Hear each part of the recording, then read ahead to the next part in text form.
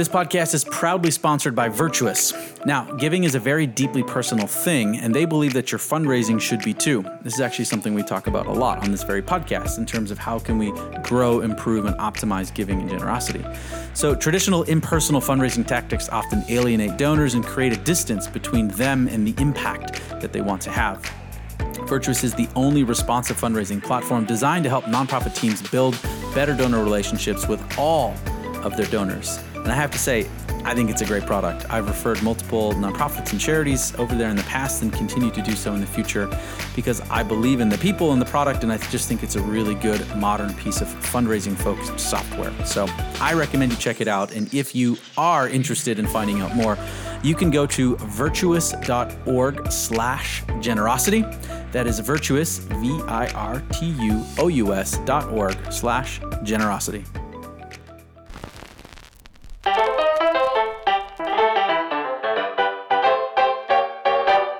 Hey there and welcome. I am Riley Landenberger, and today's episode is a good old fundraising chat with T. Clay Buck, founder and chief strategist of Tactical Fundraising Solutions. Clay recently completed his certificate in philanthropic psychology through the Institute of Sustainable Philanthropy, and he joined Brady to share his biggest takeaways from the course and why exactly he decided to take it in the first place. Clay brought in some really great insights and even some really cool analogies to this discussion that emphasize the importance of being human in your work. But first, you'll get to hear the story behind Clay's name, which is actually a great example of why it's important to capture the true names of your audience. So, without further ado, I will hand it on over to Brady.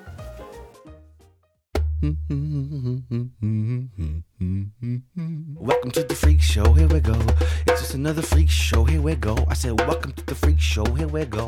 It's just another freak show, here we go. Oh, welcome to the freak show, here we go. It's just another freak show, here we go. Oh, welcome to the freak show, here we go. It's just another freak show, here we go.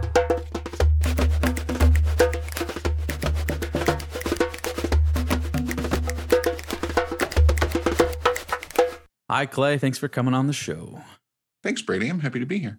All right, so we're going to have a good old fundraising chat. It's going to be wide-ranging. I don't know entirely where it's going to go, but it should be fun. But before we dive into some of that stuff, I've been meaning to ask you this for like years now, but you go by T. Clay Buck, and I have no idea what the T stands for and kind of its origin story. Tell me where the T comes from. It stands for the.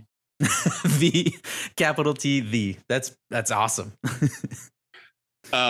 Yeah. And Brady, I got to tell you, your tone has changed now that you're in Texas. A big old fundraising chat. I think I'm just trying to fit in with the locals, I think it's rubbing off on you as a transplanted Southerner. I'm here for it. I support it. Weird.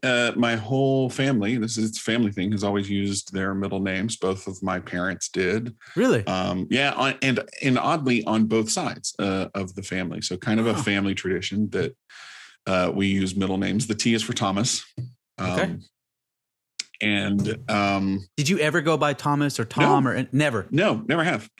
And I've been, pretty loud about that on, capturing names in fundraising and in the sector, because if somebody calls the house or if I get a letter or something that's addressed to Thomas, then I know they bought my name. I didn't give it to them because I would never, for something personal, fill it out with Thomas. Professionally, I would, credit card, things like that. Sure. Right. But God forbid you get Tom. And I get that a lot. No Can I talk way. to Tom? Nope. There's nobody here by that name. This is literally how I respond. So like from birth, you were being prepared to analyze the data habits of Probably nonprofits. so. You were created for this purpose. So. Oh, that's amazing. Yeah. So is that like a Southern thing as well, or is it just a family thing to go by the middle name? It's a family thing. My dad was from Pennsylvania. My mom was from Kentucky. So, it's not even a regional thing. No it's just kind of a thing, oddly. But, hey. Well, it was hard growing up with, though, because you're the only one in the class that doesn't use their first name. And you get people that, no, your real name is Thomas. Okay. You can call me that if you want, but. It's funny getting to know you a little bit over the past few years, just as Clay, just the idea of you being Thomas now is like, I can't picture it. It just seems like a different person. So, okay. Right. Well, there we go. We unpacked that mystery. So now we're going to talk about some other mysteries and really like, why do people actually give? So the reason why I reached out for this podcast was you were sharing how you recently completed a certificate in philanthropic psychology, which is awesome. So Jen Shang is kind of the originator of a lot of this research in the Institute of Sustainable Philanthropy. We're working with Jen on multiple projects. Great. We've got a research fellow at Next After actually to implement and test some of those concepts. Fantastic. So I've been learning a lot of these concepts as well. And I could easily ask Jen about this stuff, and I will, but she's next level. Like, she's brilliant, which isn't to say you're not brilliant, but she's like kind of created a lot of the work in that field. And so I was like, I'd like to hear what Clay's experience was and some of the things that Clay took away from that course and what he learned. And I can get Jen's perspective some other time, but I'm really interested to dive deeper on the, kind of that whole experience and like what you learned and why you went about it. So maybe start with the why of like, why did you want to pursue that certificate? And then we'll get into more of like the what you learned.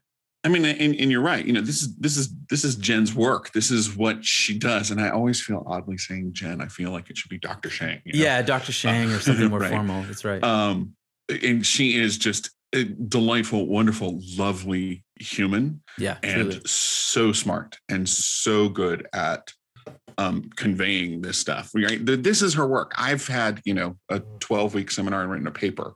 So my knowledge is centimeters deep compared to hers, right? I appreciate using the metric system as well. You're welcome. You're welcome. Why did I want to do it? I started fundraising in the late 90s. And I was very fortunate to my very first boss, the first person who brought me into the profession, was very encouraging and supportive of AFP. It was NSFRE at the time, and introduced me very early on to there is research, there is knowledge, there is information out there. But we had Cy Seymour's Designs of Fundraising, we had Jerry Panis's early books. At the time, we did not have the internet was new, for crying out loud. I was one of the first 20 beta testers for an online giving platform that we all thought was just what is happening. How? Right. What is this? I do remember. So off topic, but I do remember getting the very first online gift because we had tested that thing and is it going to break and what does a website do? And and this is the days when you would build a website and you'd print it out to see how it looked. Anyway. Cool. So I've always had a desire and wanted to stay on top of what is being published and what's being written and what the studies are showing. I meant to be an academic, and just life took me in different directions. So there's sort of a frustrated academic in me as well who desperately wants to carry the PhD letters, but I'm too old and tired to do the work now. I feel you. I get some of that. Yeah, so I'm forever. I try to do one thing a year that really challenges me or adds new knowledge. And I had seen that one come online. I had talked to others who had done it in the first cohort, who just raved about it, and the whole concept of why do donors donor was interesting to me. And this was yet a different perspective on it that I really wanted to dig into and find out. And here's where I champion the course and go, if you'll never have the time, make the time to do it. I'm just a huge advocate for if we could get every fundraiser through it, right? It is truly, truly life-changing. Yeah, I think it's fair in that case, because it really does change your perspective, or at least add to your thinking on how we do what we do and why we do what we do and what our donors do. Yeah. So let's unpack some of that, because we've experienced some of the same things, working with them and their team. But I'd be interested to know, like, what were some of maybe the concepts or ideas or things that were kind of like life changing to a degree, or like really shifting perspective? What were some of the things that you took out of it that you were really intrigued by? The structure of the course they've structured it very well, because it starts at a kind of a base level and then builds. And by the time you get to the end, you have layered all of these topics on top of each other, because you start with, donor identity and how do donors see themselves and what are general identities, things like in groups versus out groups, an in group is a group where we all feel like we belong to, like a student at a university or something like that. And by the time you get through the course, you're getting into, how does a person, identify their true values, what their true self is, and can we as fundraisers ultimately get to that philanthropy as part of a donor's true self.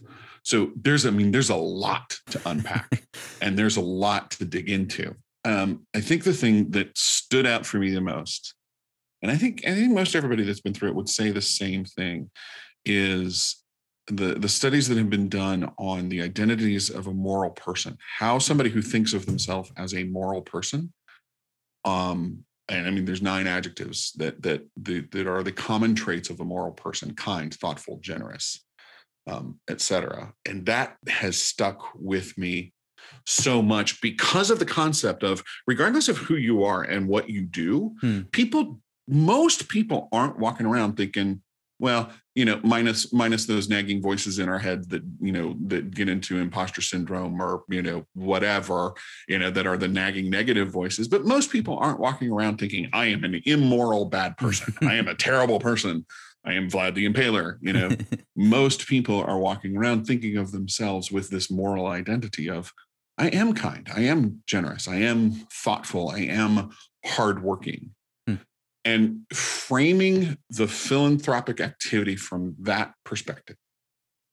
We always say fundraising is about relationships. Mm-hmm. It's about relationships that yield money, but that's a whole other podcast. Framing the concept that if we reinforce that identity with a donor, and in a way, it's kind of our responsibility to do so, that if we assume that every gift is made from some placement of a donor saying, I'm a kind, thoughtful, generous person. Mm-hmm. And these are the kinds of things that kind, thoughtful, generous people do. We rescue animals. Mm-hmm. We support education. We, that reframing that identity back at them so they see themselves reflected back to themselves in their philanthropy, to me was just kind of mind-blowing of, boy, it really changes how we communicate and how we think about that donor relationship to the organization. Yeah.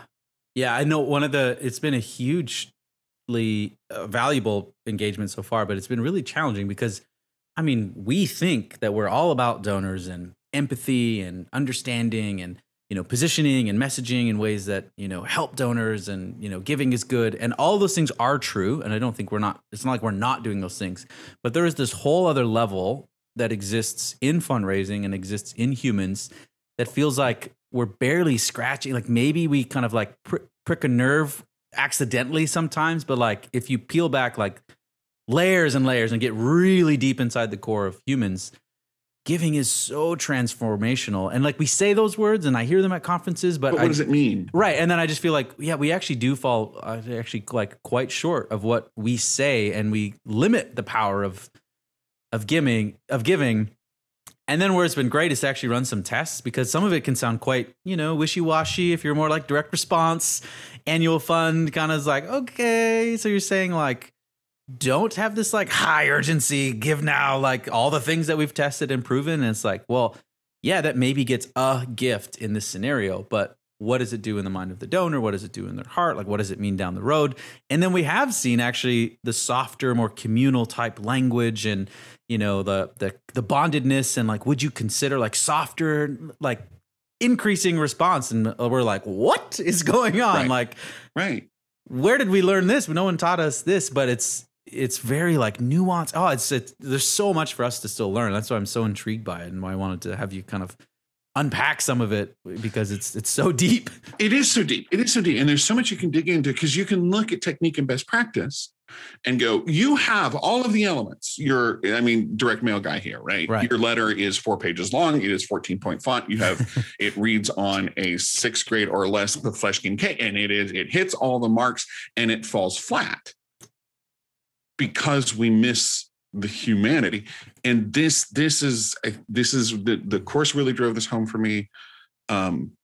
Sometimes you forget it in your career because you get so into the best practice that you forget. No, the reason that we're here is this is about humanity. And I don't want to touch on controversial topics here, but I think looking at fundraising through the lens of philanthropic psychology, we have to take the idea that donors give because fundamentally, on some level, whatever the higher level motivation may be, I get a benefit or it's a transactional thing.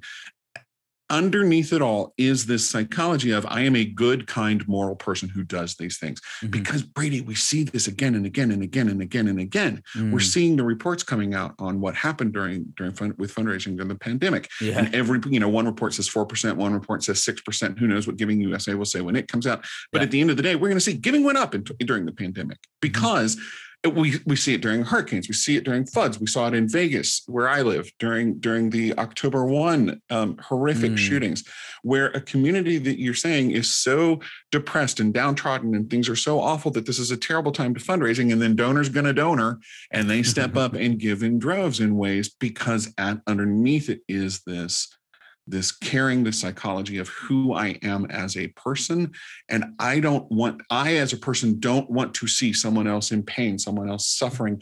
I need agency and I need to do something about it. And so they give, regardless of what we have been playing with the phrase, like donors gonna donor. Yeah. Because they are, regardless of what we as fundraisers are gonna do, donors are always gonna find a way to give in some way that is gonna surprise us. This podcast and episode is proudly sponsored by Virtuous, and they would like you to know about an upcoming event on April 14th and 15th, 2021. They are hosting the Responsive Nonprofit Summit. Now, this is a free 2-day virtual learning experience for forward-thinking nonprofit fundraisers and leaders like yourself, hosted by Virtuous.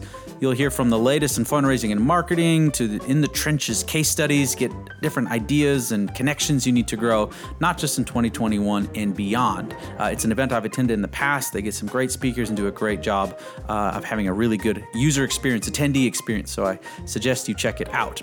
If you would like to check it out or register today, you can save your free seat by going to virtuous.org/generosity. virtuous.org/generosity. Hope to see you there. What's been cool, kind of like learning through these types of things, is it's kind of giving some language and some more academic rigor to things that maybe like I've thought but didn't necessarily know. Because I know like one of the early things for me in just university, taking a psychology course, like there's Maslow's hierarchy of need. Right. And then you figure like, oh, like in theory, people don't really give, until they achieve all these other things. And it's like, well, that's not true because we know people give without achieving all those other things. And so it's more like, this book by Viktor Frankl, Man's Search for Meaning, of saying like, look at the generosity of spirit and kindness and giving in like concentration camps where they do not have the hierarchy of needs met. And yet they still do this. It's person's search for purpose that is most innate and most essential.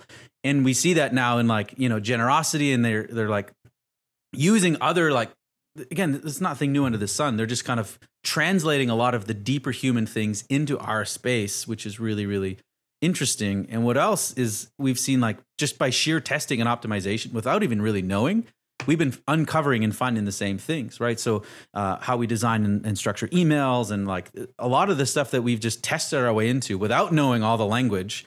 Now, when we like share it with Jen and their team, they're like, oh yeah, here's what you're actually doing. And we did not mean to do it. It's just, we've been testing so much that we've uncovered accidentally so much of these things that are innate within humans around human connection and empathy and, being wired for giving and things like that. It's really, really interesting stuff. Which I think really does lead us to, with exactly what you just said, you tested into it. And I love that you use that phrase, right? We tested into it and then find that it's a principle. I don't know, that's my latest thought process. Fundraising was, and always has been about we and us and ours and community. It has always been about I as donor see an issue and I want to be a part of it because I see this problem or this suffering or this. And when we're priming that donor identity of kind, generous, thoughtful, all of those things, right? And sharing the truth of what those challenges and problems are that we are out there to solve, there becomes an equality to it.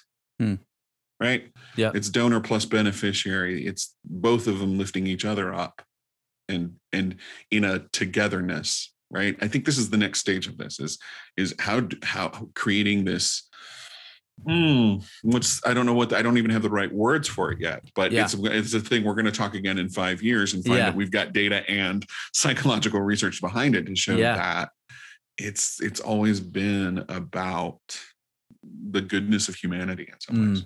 Well, and so we're working with the research fellow to kind of come up with a new like welcome series of sorts. So like, what are some of the first emails, and trying to drive at like loyalty and the drivers of that, like trust, satisfaction, commitment and communal orientation, and just even the framework that they have and use is so different to say like, what should we try to do in this email to build trust? Well, here's drivers of trust. And how do we create an email that, where so much of it's like, man, I can't tell you how many emails I've written or suggested people written or write that aren't really tethered to that strong of a through line of like, what's the, emotion or the higher level concept that I'm trying to impact in their heart and mind. I mean, other than like make them feel good or bad or need or something, like there's this deeper driver. And again, we're accidentally doing it all the time. And I think, good fundraisers, writers, whoever, figure that out over time. And especially if you're testing, but to have more of this clear concept and pathway at least gives us a framework to create and now do a lot more testing. Because I do think we do need to do a lot more testing of, the ideas of how does this play out in the real world? Because we often do see a gap, right? I agree. I do agree. And have we over technicaled ourselves? Yes. Yeah. Okay. Right, that was an emphatic yes. No, right? We were just having this conversation. I'm sorry for those folks that are listening, because to see your face with that emphatic, okay, that's an agreement. Well, it's just it's timely because I've just spent the afternoon talking with like our marketing director and our president about the same type of thing around welcome series, and just like we are way overcomplicating some of this stuff. It's about getting the humanity out there. Yeah. And quite honestly, and I've got no data on this, and I'm going to upset a lot of people by saying this, and I'm going to make some others cheer by saying, I honestly don't know if it matters if it's a handwritten note or an auto-generated email. Mm-hmm. What matters is the humanity of, wow, Brady, you just did something amazing. Thank you. Mm-hmm. And here's the impact that you had. Mm-hmm. I mean, that's what this is. And yet we can over technical ourselves into, I love the concept of the donor journey. Absolutely. We need to be thinking about it. We weren't thinking about it in those terms 20 years ago, but the donor journey is nothing more than priming and reaffirming these psychological principles of who, Brady, you are as a donor, what you have done through that giving. And then if your gift was a momentary choice in a moment of concern and passion, and you don't renew, okay.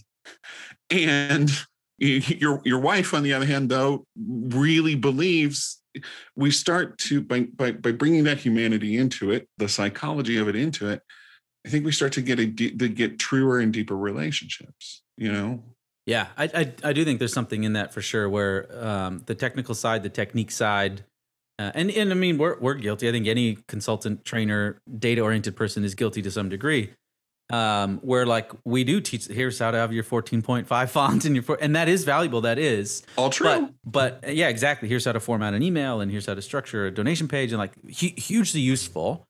But there's so much more like beyond that, and that's what we were talking about in terms of like these. Even like welcome series of like what we're starting to develop is like 50 email series. It's just like, let's take all the best content that we know people love and respond to, and like that they know communicates the impact that they're having from the past. And these new people they don't know these stories. They haven't seen this type of content. Let's just give it to them every 7 days. Right. All we're trying to do is just engage people, let them know. And so just, why do we have to contain a welcome series to 30 days and 6 emails or whatever it is? We come up with these constraints that it's like, hold on, who imposed these on us at all? Who says we have to do 1 email a month, or, you know what I mean? These types of things, and being able to step back and be like, what are we trying to do for donors? Get back to the humanity thing. And then are we doing that?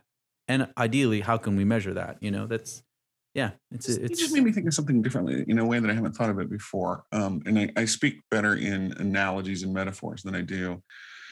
Oddly, right? I'm kind of known for being a data person a bit, but I do better with analogies and metaphors. Think about music, right? Learning music. And what do kids learn, or what does any first level musician learn, right? Scales, music theory. And any good musician now still practices by running scales and running the basics and getting I'm thinking of, pianists getting the fingering down, all of that stuff. But you get the basics down and you learn the scales, and then you create a symphony that moves people to tears.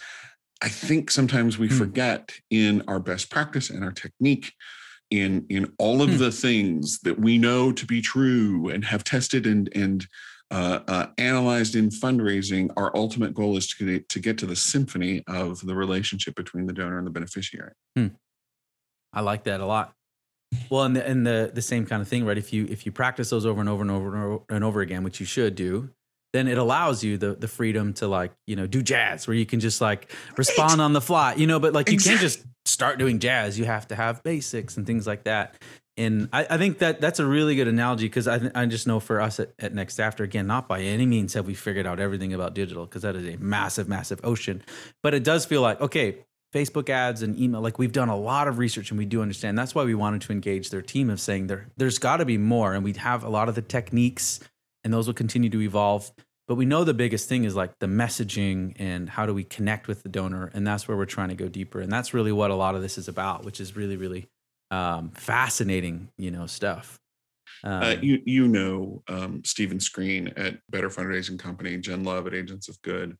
I applaud the two of them because they champion so much bringing vulnerability into fundraising. It's hard. Bringing vulnerability into anything is hard, but I honestly do think that's where the technique and best practice becomes the magic. So, okay, it's a 50 email series and we have tested this multiple ways and this is going to work. And again, you could get one shop that does it and it falls flat and it's terrible, and another who really brings some humanity and vulnerability into it, and it's beautiful. That's where the technique and the magic is through that connection. Yep. No, you're right. And that's where the question that we always get on emails, well, how many emails should I send? And it's an impossible question to answer, right? Because one organization can be great at, vulnerability or driving trust or, whatever they might be doing. And one organization could suck at it. And you both send one email or you both send 6 or whatever it is and get totally different results. And it's a question that you literally cannot answer, but it does show our mindset right now of give me the playbook, give me the technique. And hey, I'm sending 4 emails. You told me to send 4 emails. And there is something in just email volume. It is a factor. Absolutely. Right. So again, but it has to evolve beyond that. So this is good. I feel like this is therapy, and we're kind of oh yeah, these things are crystallizing. This is good. I'm also laughing because these things keep occurring to me as we talk, and my Gen X peers are going to laugh at me at this because I'm sitting here going, "We learned nothing from Dead Poets Society." How do you chart a poem? Oh, Captain, my Captain. Get up on the table. Get up on the desk. It's not as good on a podcast when you do that, but I might be on my desk right now and nobody would know. Nobody knows. Exactly. It's kind of sad. All right. Well, we kind of circled around and devolved. Maybe I'll try to bring it back in before we talk about a few other things. But what's maybe one concept or key takeaway that you had that you think is maybe a little bit more practical? Because we've talked a lot, ethereal and things like that. But what's something people listening who are doing fundraising that they could kind of do or explore that you think is really important based off what you learned in that course? I really do think it comes down to to priming the phrase that Jen uses all the time and that you learn through the course is about priming the identity and others reinforcing the identity.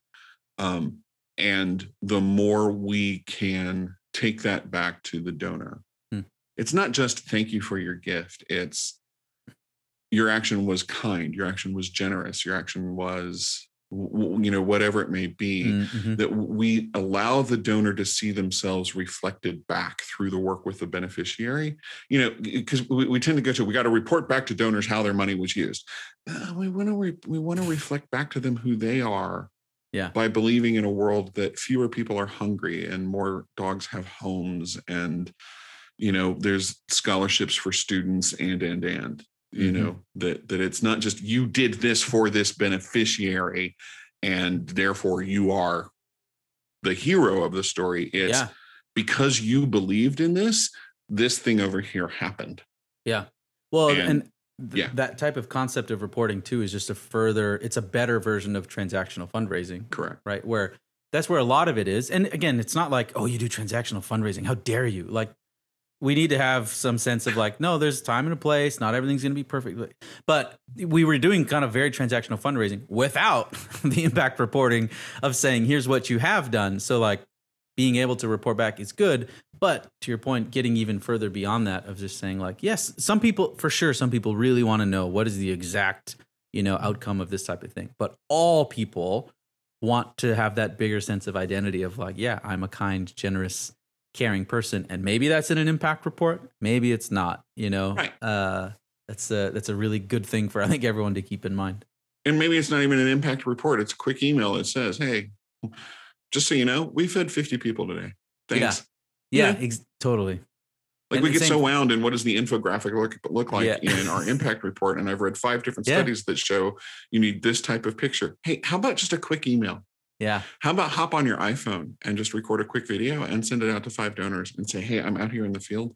And I just wanted you to know, like, we're delivering food today because of you. Thanks. Yeah. Appreciate you. That's going to be one of my takeaways from this is just, again, like, keep it, like, if you know what's true and what's good, keep it simple and focused on that. I think that's really, really important. Oh, that's good. If you know what did you say? If you know I don't even know. I have to listen keep it simple and focused. Yeah, I think that's what you just said. Yeah. I wanted to tweet it, and it's good. It's good. We'll have to play that back and listen to it. Yeah, there you go. Well, thanks for sharing some of your experience, and maybe like a year from now when we have more experiments and you've started exploring and implementing these concepts, we'll hop back in and maybe we'll know a little bit more. But this is very much like early stage. A couple folks exploring areas that honestly I haven't spent too much time exploring. So thanks for being vulnerable and sharing some of your experience. It's great. Yeah, of course. I want to move into some kind of like rapid fire, first part kind of fundraising stuff, and then second part, just kind of some random stuff. Okay. But looking at 2020, what's a standout idea or insight that you can pull from the past year or 2020? We can blow up what we've done before. We don't have to do events. We don't have to do emails. We just got to get the story out. We just got to get the message out. Dan Pallotta used the expression of like oftentimes nonprofits, or not just nonprofits, but humans will be in a prison and we think we're locked in, but really the door only locks from like the inside or outside, and you could just push the door open. We haven't even tried pushing the door up, but we've created a jail cell for ourselves. Yeah. And I think that's true a lot of times fundraising marketing of like, who says you have to do these things? Yeah. That's a good one. I'm the older I get, the more tempered I get on. I'm releasing my whole galas are awful and meh. People like to exercise their philanthropy that way, but you know what we've learned? We can do a whole lot of different things, and we can do it without having to wear a suit and tie and going to the office every day. Yeah. So let's keep that.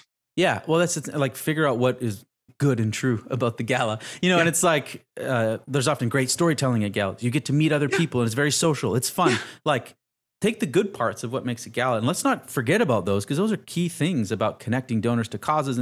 But you don't have to do it in the context of a gala. I know. Right. Exactly. I know this is supposed to be rapid fire, but I watch nonprofits.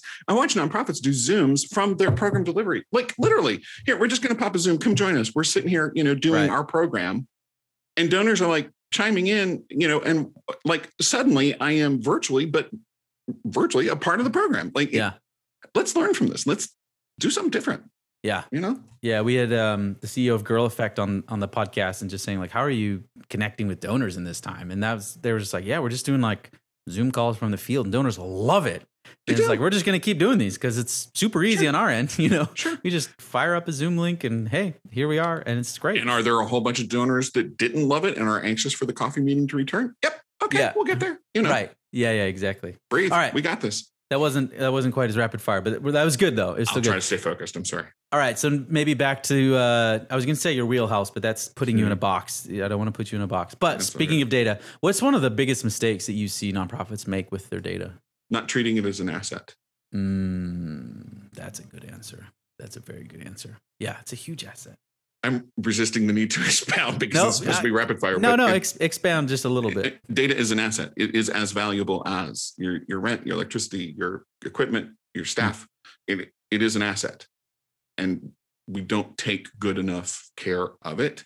And in the United States, we are going to get, I'm nodding emphatically for those listening at home, we are going to get federal security privacy legislation here at some point very soon. Mm-hmm. And it is going to force us to do what we haven't done, which is treat our data like a protected asset and take care of it and let it work for us and with us. Great. That's awesome. What's one thing you or your clients need to stop doing this next year? Worrying. Spending 3 months out of the year worrying about what we're going to do and just doing something. Yeah. It also goes to the standout lesson from 2020. Try it. Be willing to fail. Yeah. The worst thing that can happen is that you lose budget, and that stinks. It totally stinks. And it's hard for a nonprofit, especially smaller ones, to do. But the worst thing that you can do is fail and then have to try again. Just get nimble and stop worrying. Yeah, that's great. I won't expand either because it's supposed to be rapid fire, but that's great. What's one thing that you want to do more of in 2021? Personally, like work a little less. With all of us working from home, it's very tempting. It's very easy to let those lines blend. Yeah. You lose office time versus home time. So a little more relaxation, a little more step away. But I think also 21 is a little bit more about grace, patience, kindness. Yeah. Where can we find those spots? Because there's a lot going on. Always use that. One thing I've been doing recently is just like in my truck before I go into the office, just taking a minute, 5 minutes. Maybe I read something, maybe I don't, but that's made such a big difference. And I know, that mindfulness isn't something that I've just, like people have talked about that all the time, whether you pray or do something else, but it's like, yeah. But it's like, man, it's amazing actually how big of a difference it does just to take those little moments before you get into little things like that. It's been a big one. All right. Shouldn't say this on a podcast, but stop listening to podcasts. Turn off the phone. Go breathe real air. Stop listening to other podcasts. There you go. There you go. No, really. I mean, shut the digital down for a minute. Yeah. Yeah. It's a good one. All right. More rapid fire. A tool, website, or app that you are loving these days. At the moment, it's Clubhouse. Oh, okay. Kind of liking it. Hopping on the bandwagon. Okay. Yep. Some interesting conversations. It's kind of cool. Interesting. Yeah. Best restaurant in Las Vegas. It's been a while since we've been out, so that's true. Sorry, it's tough. I should have prepared for that one, or maybe most underrated, or something like that. There's so many good ones. I know that's the problem. There's so many good ones. I can't pick one. I'm sorry. It's okay. I'm sorry. I'm thinking probably Pizzeria Manzu, which is just this phenomenal little place. That's just great. It's great. There you go. What's an organization that you admire, love, or respect? Right now, a little bit of shameless plug. I just recently joined the board of Nevada SPCA, which went through a really, really ugly patch. Really ugly patch about 2 years ago. New executive director, new board. I'm now the second class, quote unquote, of the new board. And we're turning this organization around. I'm super impressed, super proud. Really, really happy to be a part of it. Awesome. Good for you. Well, and sticking on the theme of animals, I know you're a big dog guy. Sure. So what's the type of dog that you wish you had, or maybe you'll get next? I have Labrador retrievers. I will always have Labrador retrievers, rescue labs. We might go to, a Labradoodle maybe, but labs, the thing about labs, they'll do whatever you want to do. Oh, we're eating now? Okay. Oh, we're sleeping now? Okay. Oh, we're running now? Okay. Like really? They're so easygoing. Okay. There is one on my feet as we speak. Oh, there you go. We hung out with some friends in Austin. They have 2 Bernedoodles. Oh. And so we have a burner, and they're like, you got to see our Bernedoodles. It's like, their faces. Yeah. They're pretty cool. Talk about donor psychology. Like, get a Bernedoodle to ask, and anybody will do anything. Even if you don't work with dogs, just throw it in there. You won't care. That face just kills you. There you go. There's test idea, Bernedoodle face. There you go. Right. Awesome. Well, thank you so much, Clay, for doing this. My pleasure. Thank you. I really appreciate it. Where can people find out more about you and your work? Yeah. Talking about turning off the digital. I'm on Twitter an awful lot at @TClayBuck. I'm on LinkedIn, TClayBuck, or on my website at tcbfundraising.com. Awesome. Well, thanks again, and good luck out there in Thank you. Las Vegas.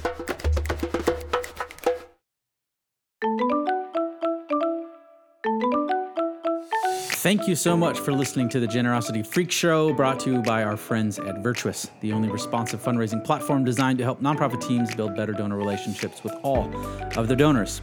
Be sure to subscribe to all future episodes at generosityfreakshow.com or search the Generosity Freak Show on Apple Podcasts, Google Podcasts, Stitcher, SoundCloud, Spotify, other platforms that start with S, or wherever you get your pods. Now, the Generosity Freak Show is a production of Next After, where we combine the perpetual learning of a fundraising research lab, the practical application of a digital-first agency, and the rigorous instruction of a training institute to decode what works in fundraising and make it accessible to as many organizations as possible. You can learn more about the work that we do and get free evidence-based fundraising resources at nextafter.com. Now, this show would not be possible without a few folks, including our mixologist, Jacob Hill, producers Riley Landenberger and Nathan Hill, and the chief visionary behind it all, Tim Kachuriak. So thank you so much again for listening, and no matter where you are or what you're doing right now, I hope you're having a great day.